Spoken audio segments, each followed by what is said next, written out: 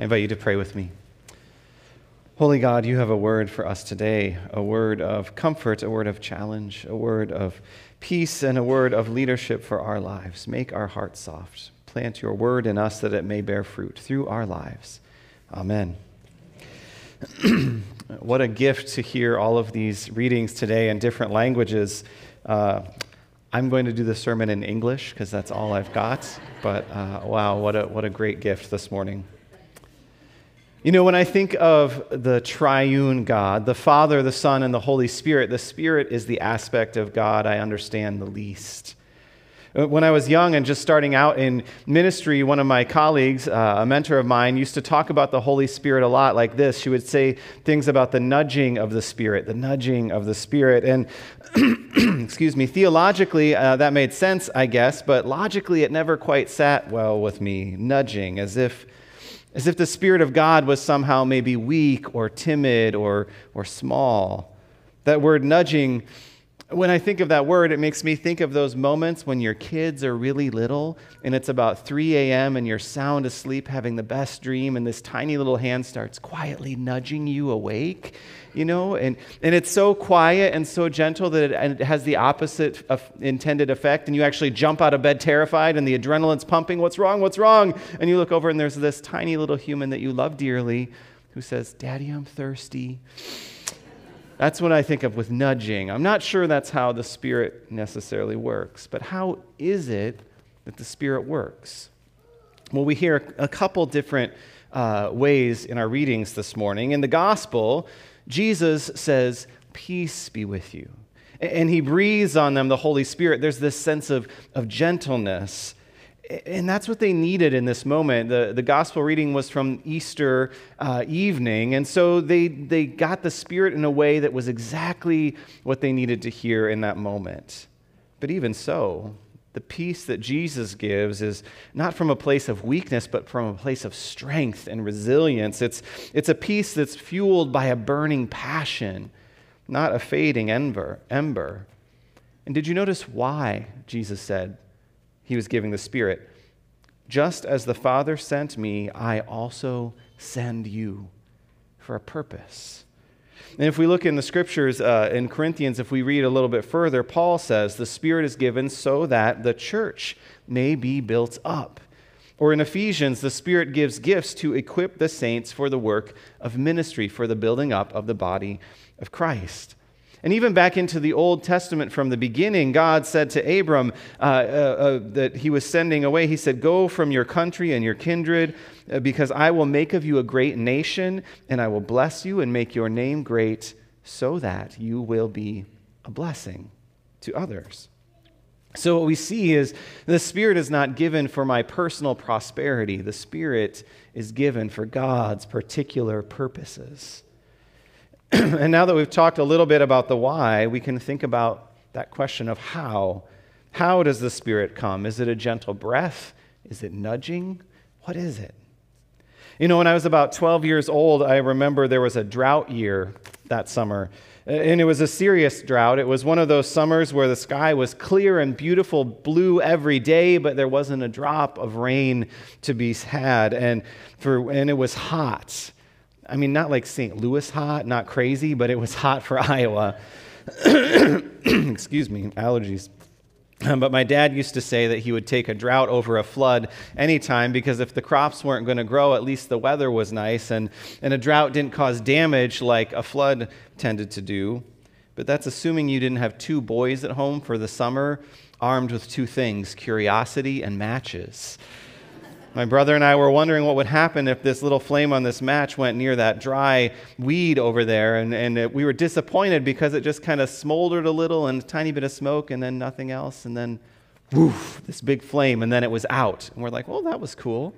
And then the ring around it was kind of all smoldering a little bit and smoking. And we're like, oh, neat. And then it went woof, and then went out, and then the bigger ring. And about 3 rings, we were fascinated. And about by the 4th ring, when it was getting wider, we said, oh no, what have we done? And we ran to the house.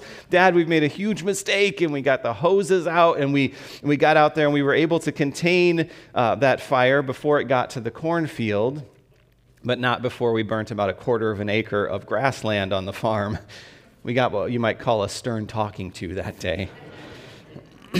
how does the Holy Spirit work? When I think about the Spirit in the early church, that's the kind of picture that I have in mind. The Spirit is fire, it's powerful, it's moving outward, and under the right conditions, it's going to move faster and stronger than you can possibly keep up with. And there was a holy fire burning in Jerusalem that day.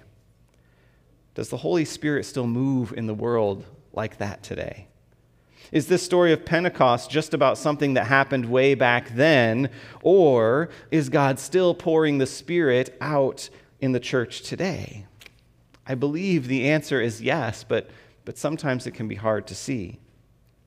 And so I think what we can do is we look at the story of Pentecost today and how the Spirit moved then to help us understand how the Spirit might be moving today.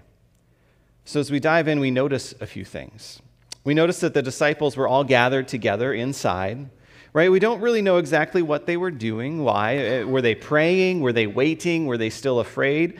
We don't know, but what we do know is that they were gathered together on this day of Pentecost, and timing is everything, right? So Pentecost was one of 3 annual pilgrimage festivals that God had commanded the people to do all the way back through Moses. It was the Harvest Festival.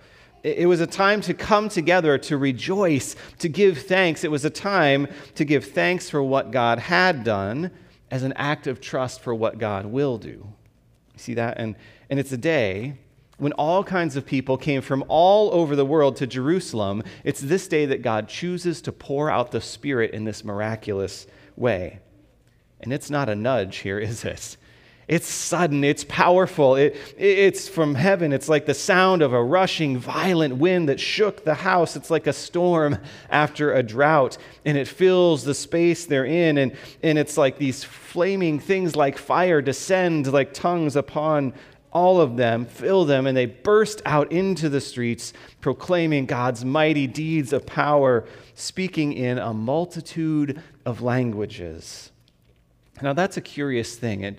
We maybe wonder, why were there so many different languages there in Jerusalem that day? I mean, if they're all there as Jewish people worshiping God, why were there so many people from all over? You have to look back a little bit to see that in the history, God's people, the children of Israel, had been through some difficult times for centuries. Centuries ago, their ancestors were exiled, and some of them came back, but some of them never came home.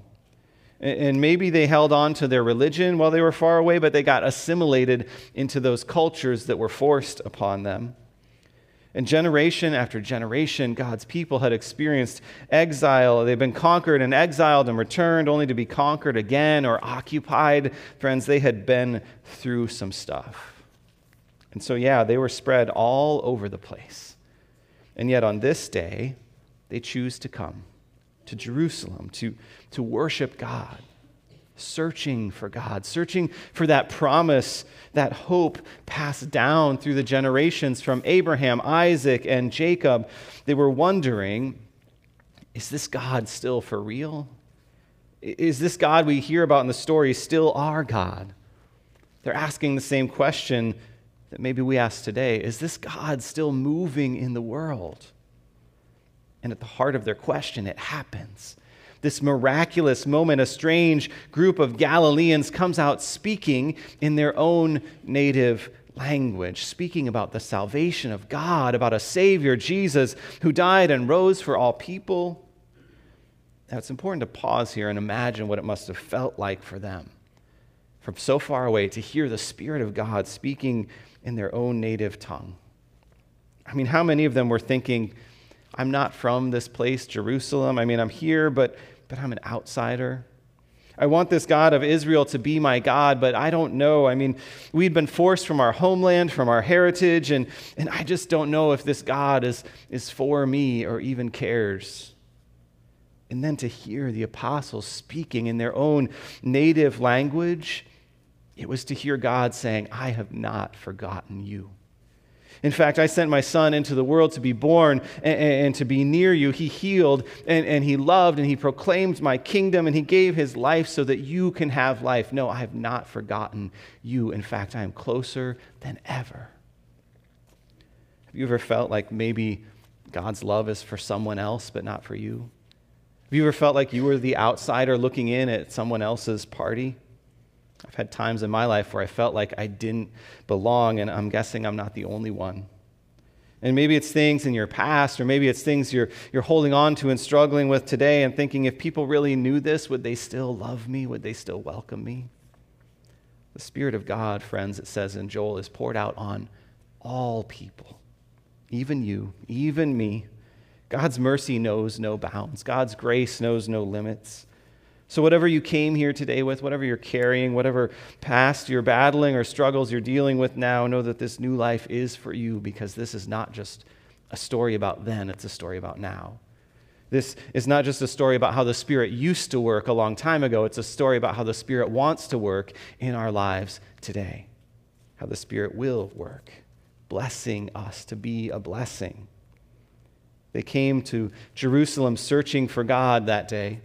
We come here searching for God every Sunday. And God found them. And they experienced the unbelievable. But notice, not all of them. Some of them missed it. Not because God wasn't there, not because they didn't see it, not because they weren't invited. They missed it because when the miracle happened, they explained it away. They sneered and said, they've just been in the wine too much. And now Peter clears it up in the most obvious and logical way. I love this verse. He says, these men are not drunk, friends. It's only 9 o'clock in the morning. It's one of the best verses in the Bible. If he went on, he might have said, if it were 5 o'clock, it might be a different story, but it's 9 o'clock, so it's not possible. But some of them just couldn't see it. They wouldn't see it, which is a lesson for us. Don't miss out when the Spirit moves, because the Spirit of God is still at work in our world today, and not just in the business of nudging, but in the business of mountain moving. Do we see it when the Spirit shows up? I've seen it. I look back on our year. In less than a year, think about this, Feed the Need, through that ministry, 2 million meals in less than a year had been packed and sent around the world to feed children who were starving. Do you think that happens without the Spirit of God? I've heard so many stories from many of you about unbelievable moments in your lives, encounters in hospital hallways or waiting rooms when the Spirit moved and shows up and speaks a word to you through someone at just the right moment with just the right thing to say. The Spirit of God is moving in this world, but sometimes we can miss it. So how do we see it? Well, I think there are 3 practical tips the apostles teach us today in this story. They show us 3 things that they're doing that we can learn from to prepare our hearts, our minds, to receive what God is doing. Because the thing is, the Holy Spirit doesn't schedule appearances according to my calendar. I've learned that, right? And the apostles model for us some simple practices. So the first thing we see is that we can put ourselves in proximity to God's activity. You see, they're gathered together in community. They're in prayer. They're in Jerusalem for the festival. So we can learn from that. When we put ourselves in proximity to God's activity, we're more likely to notice what God's up to, whether that's worship or fellowship or prayer or reading scripture or service. The second thing we see is that they were open and they were ready. Be open and be ready. They were waiting when the Spirit came. They weren't too busy. They didn't say, you know what, I've got this soccer match to go to, or I've got this weekend plans, maybe next time. No, they were ready. So when God shows up, they could be there. You see, God's going to do what God's going to do. The only question is, will we be a part of it? And the third thing is simply see it. Right? They didn't sneer and try and explain it away or logic it away. They didn't say, no, Peter's been in the wine again. No, they were ready and they saw what God was doing. They recognized it for what it was.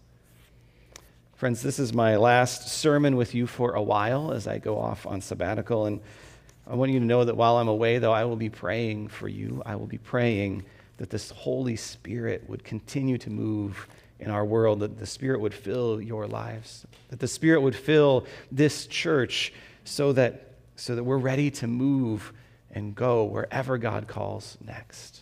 May the Spirit be with us today. Let us pray. Holy and gracious God, we give thanks for the power and the movement of your Spirit in our lives, whether it is a gentle word or a rushing wind. God, help us to have eyes to see, ears to hear. Help us to ready ourselves to respond and notice where you're moving and be a part of what you're doing in the world. Lord, we want to be a part of that. We give you thanks and we pray these things in Jesus' name. Amen.